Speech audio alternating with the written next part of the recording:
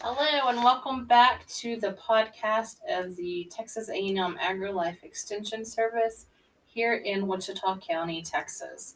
I am Katrina Mitchell. I'm the 4-H and Youth Development Agent, and joining me today is Melba Flynn, who is our office manager. She is the glue that keeps all of us together and from losing our sanity from most of the time. So I appreciate you so much, Melba. Oh, well, thank you very much. I appreciate everyone that contributes and helps me as well. So, what kind of projects are you working on? I know you do a lot with David Graff, our ag agent, who's not in the office today, and he is usually out in the field nearly every day. So he um, relies on you to do quite a bit. So, what does he have going on first and foremost? Well, we have two major projects that we're working on right now. The first one is we are scheduling our Rolling Plains applicator training class, and we will be holding that on December the 3rd in Burke Burnett at the Wichita County Precinct Barn, number two barn. And it's basically a full day event. It starts at 8 o'clock with registration and ends about 2:45. It ends about 2:45 p.m. Lunch is included. There is a fee of $30 that covers the 5 CEUs that will be presented and also lunch. And so that's one project that we're working on. We have all of our speakers lined up. So we just about have all the details taken care of on that. And that will be posted on our website. And then we will also get that information posted on our Facebook page as well. And then we're working on another project. And this one is something different than what we've done. But we are planning a law enforcement hemp law issues. We're going to try to have some sort of a conference that involves law enforcement in Wichita County, and we may open it up and include other counties. And we're going to connect law enforcement folks with people in the Texas Department of Agriculture who deal with hemp license and all of those issues, and what kind of license you need, what activities are legal as far as hemp production, storing hemp, hauling hemp. There are all different types of licenses. And so with hemp production on the rise in this area, it was felt that it was needed to have one of those type of conferences where law enforcement and the Texas Department of Agriculture could get together and talk about what they need to do and how they need to proceed from this point forward. And that probably will be happening the end of the month if we can get it scheduled. But those are the two main events that we're planning right now, along with the day-to-day questions that we typically deal with. And that hemp and law enforcement seminar is really important because Texas, within the last year, just made hemp as a legal crop here in Texas. And so there's still a lot of unknowns. There's still a lot of confusion from law enforcement and from producers to know how to do it and how to do it legally, how to do it right. And what the big investment is. And so that should be super beneficial to our local law enforcement. I hope so. And we have come to discover that there's probably a need to have some type of a database where law enforcement can go and can check on licenses and things of that nature. Not sure how all of that's going to play out, but that's the reason for having the conference, so they can figure all those things out. And our pesticide applicator class that will be coming up for everybody who uses pesticides and sprays them anywhere. You have to have that license, and then you have to have those CEUs every year. So to keep those licenses up to date and current and legal. So $30 for 5 CEUs all in one day is a pretty good deal, plus lunch. And it's usually a delicious lunch that's provided and sponsored. So that is an excellent opportunity to get your CEUs in for that day. Right. And we do need to have an RSVP. So once we get that information out there, if you are needing CEUs, give us a call and reserve your spot so that we can have you registered. Okay. So we just finished a crazy week in 4-H. Last week we had, or the last couple of weeks, we had validations for our county show that is in January, as well as for all the spring majors. And so we validated a lot of heifers and lambs and goats. Pig validation will be going on in November this month. So there's 4 or 5 different dates set for swine validation. So probably 300 pigs going to get validated this Wow. month. That's a lot of work. It is. And then all the paperwork on top of that. So got that FedExed in on Saturday, so it should be in the hands of the state offices and all of that. And then tonight we start signups for the major show, spring major shows. And hopefully Fort Worth did get canceled. They canceled their stock show in October. But the other majors, San Antonio, San Angelo, Rodeo, Austin, and Houston, are still on and scheduled. And so we are crossing our fingers and toes and hoping that our kids can be able to show it. Yes, I hope so too. So, of course, I understand that everything is kind of on a day-by-day basis now, isn't it? As far as issues with the virus. And so we'll just keep our fingers crossed. Yeah. And hope that nothing comes up. Hopefully not. I mean, we have AgriLife has been on the forefront of responding to COVID-19. And so we take every precautions to help make sure our kids and our families stay safe and our staff. And so we do wear masks, we socially distance, we have hand sanitizers, wipes. We have everything that we need to make sure that everybody stays safe as possible. That's good. It's made, some of our activities a little more difficult. Our shooting sports projects, which is probably the largest 4-H project here in Wichita County. They are holding classes, and they have, I have to make preparedness plans for each activity that we host. So whether it's a club meeting or a practice or a judging workout, then, I have a preparedness plan that I have to submit to the state and get approved. And that gets approved in advance of the event. Do that way ahead of time. So, well, I think it's a good thing that they're still able to hold those events. Yeah, most definitely. Most of them. Hopefully, all of them moving forward. So we just this last Wednesday, last Saturday, we had our District 3 was able to host 2 different district-wide competitions. So we had livestock judging and a district food show. And so that went really, really well. Good. Livestock judging, of course, was out in a barn. We were in a covered arena in Vernon, and so everybody wore their mask, and we socially distanced, and so it went very successful. The food show, kids had the option to do it virtually. Oh, that's good. So that was really nice. And, we have some counties where their schools are closed down. And so they have to do it virtually, then, don't they? So that was a great option. Those kids still got to compete. It wasn't quite the same experience, but they still got to compete and do well. Well, that's good that they got to be involved. Right. Sometimes during the day I get calls and questions from people who have they have children, or grandchildren in some cases, that they would like to get involved in 4-H. And some of them have some questions, and I just thought I might ask some of those to you and see if anyone who joins in on the podcast, it might be able to answer some of the questions they might have.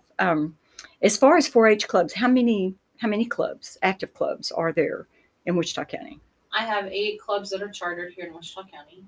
So we have Valley View 4-H Club, which meets out at the K-Main Volunteer Fire Department once a month. They have monthly meetings, and they're probably one of our most active clubs.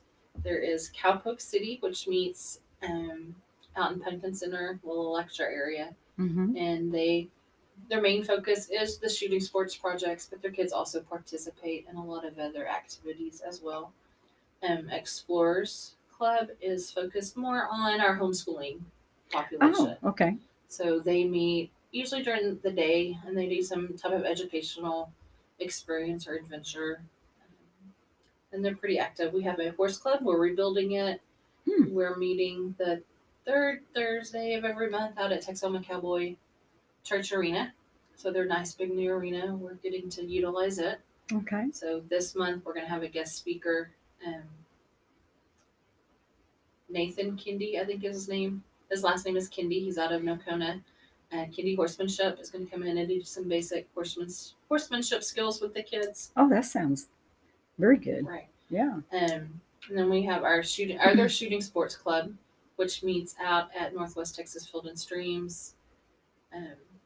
And then Northwest Texas Field and Streams actually host their classes that they have out there for 4-Hers throughout the year. So they're in the middle of a rifle and pistol class out there, and we'll be finishing that up in a couple of weeks. And then they'll start back after the holidays.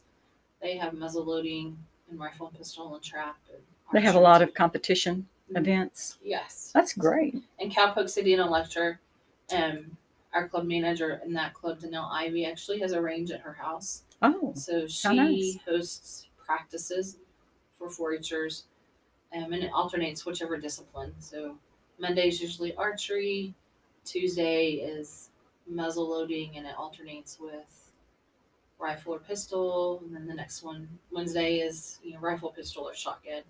So kind of alternates back and forth on what the week is and what right. is the theme of the practice that day. So Right. and that goes year round, and kids can join those practices as they need to. So. Yeah. And then we have Baconators, which is a club that meets in Owl Park, and I'm actually looking for some good adult leaders to help lead that club. Oh. So anybody out there, we would love to have you. And then the last club is Outdoor Adventures, and that was a new club we started last year, and they focus on fishing and outdoor skills. So like survival type skills? Survival skills, tracking. Eventually would like to work up to maybe an overnight camp out. Not me, because I like the comfort of life in my bed. But most kids like it. Tent living is not for me, but kids do like that. And we do have some excited adult leaders for that club. But with all of our clubs, we always can use some more great leaders who want to help work with these youth. So right. I'm sure a lot of adult help is always needed and appreciated. Right. I can't be everywhere every day, so I couldn't do it without the parents and our adult leaders and our certified shooting sports coaches. They are all heroes and do a great job. So I appreciate them more than they could ever know, or I could ever tell them. What ages of kids are able to participate in 4-H? To be in typical 4-H's, you have to be 8 and in the 3rd grade all the way through high school. Oh, and that's then a good range. We also have Clover kids, and they are 5 to 8-year-olds. And so they can do some things. They can't really technically compete, and they can't show livestock or shoot a gun, but they can do other.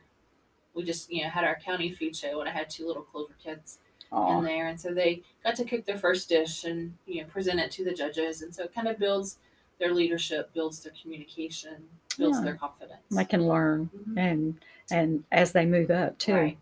Right. Would you say that maybe being involved with an animal is one of the favorite activities of 4-H? Do you think that's probably the most popular? I think that's what a lot of people think about when they think of 4-H. They think about cows and chickens and pigs and horses. And that's livestock is one of our bigger projects. But shooting sports is right there, probably in Wichita County. That's our number 1 project. We have probably more kids involved in shooting sports than we really do in our livestock projects. Yeah, I don't know if everyone realizes that or not. Right. So this is a good opportunity to let people know. You don't have to have an animal or show an animal, raise an animal to be in 4-H. We have tons of other projects to get involved with. Even if you live in the middle of a town in a condo and you don't have room to have a heifer in your backyard, there are other projects that we have going on in our 4-H program. So whether it's photography, public speaking, leadership skills, there's food nutrition. That's a wide variety of. During COVID, we did a 4-H flip, kind of like the flea market flip project. So kids got to. Do they actually refinish furniture and stuff? They did. Wow. Gosh, not Morgan. Emma took an old door and turned it into a bench. How clever. Morgan took an old, I think it was like a mirror off of a dresser or vanity and turned it into a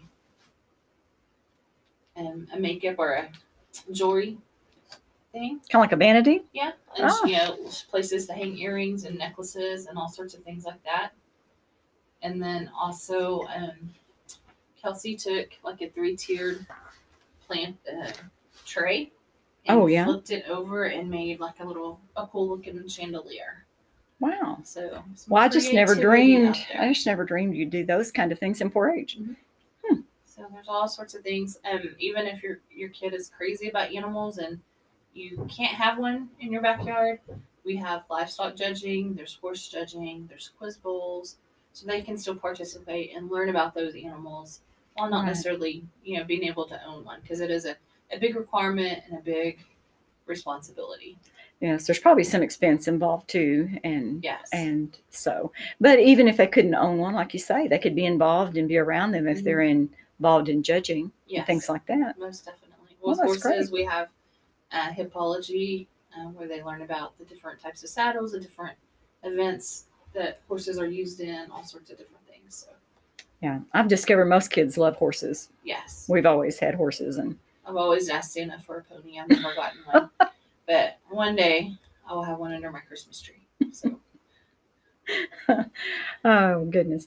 Well, those are just some of the questions that that I've heard, and so I think that gives everybody a little bit better idea of what all is involved in 4-H anyway. yeah, it's pretty much whatever your child has an interest in. There's probably a 4-H project that goes along with that. Is it hard to join? I mean, is there only a certain time of the year you can join, or can you pretty well join anytime? You can join any time of the year. Registration is done all online, and it's at texas.4honline.com. So the membership fee is $30 to join, and that is good for the year. Mm-hmm. And then, of course, some projects, depending on what it is, if there's contests or supplies or something, you're going to be responsible for that. Right. But we try to keep contest entries for the projects are pretty minimal. So yeah, once you get into your livestock and your shooting sports, some of those yeah. entry fees go up, your travel, hotel, all of that, depending on how big you want to go. Right. So, how involved your child wants to be. Exactly. Right. Well, that way they have a choice. They can be involved at the level that they would like to be. Right. And 4-H is also a great scholarship opportunity. So keeping a record book of everything that your child does throughout the year, all the years. So when they get to be seniors, they can apply for a Texas 4-H Opportunity Scholarship. But this past year, Texas gave out over $2.4 million worth of 4-H scholarships. Wow. So that pays for a lot of college. Right. So if a child starts early and stays with it and keeps good records, they have the potential to really benefit from that. Yes, most definitely. Yeah. So, and these are all, what 4-H teaches is life skills. So we teach and we grow our kids to be better humans. So they, grow good character. They have great families to work with, great volunteers that are role models. And we just teach them how to be better humans and to be productive members of society. Leadership skills too. Yes. They grow in that, don't they? Yes, most definitely. Yes. So, I guess that is it for today. So, just a reminder, this is a podcast of Texas A&M AgriLife Extension, the Wichita County, Texas office, and I am Katrina Mitchell, the 4-H and Youth Development Agent, and I was joined today by Melba Flynn, our office manager. If you have any questions, you can always contact us, 940-716-8610, or on our Facebook pages, of Wichita County 4-H. We have Texas A&M AgriLife Extension, Wichita County. And then we also have another agent, Heather Simpson, who is our Better Living for Texans agent. Mm-hmm. And she also has a Facebook page and Instagram page. Right. There's a lot of good information. Lots of ways to contact us. If you have any questions, we are here to serve you. So. Well, we've enjoyed being with you today. Thank y'all. Bye.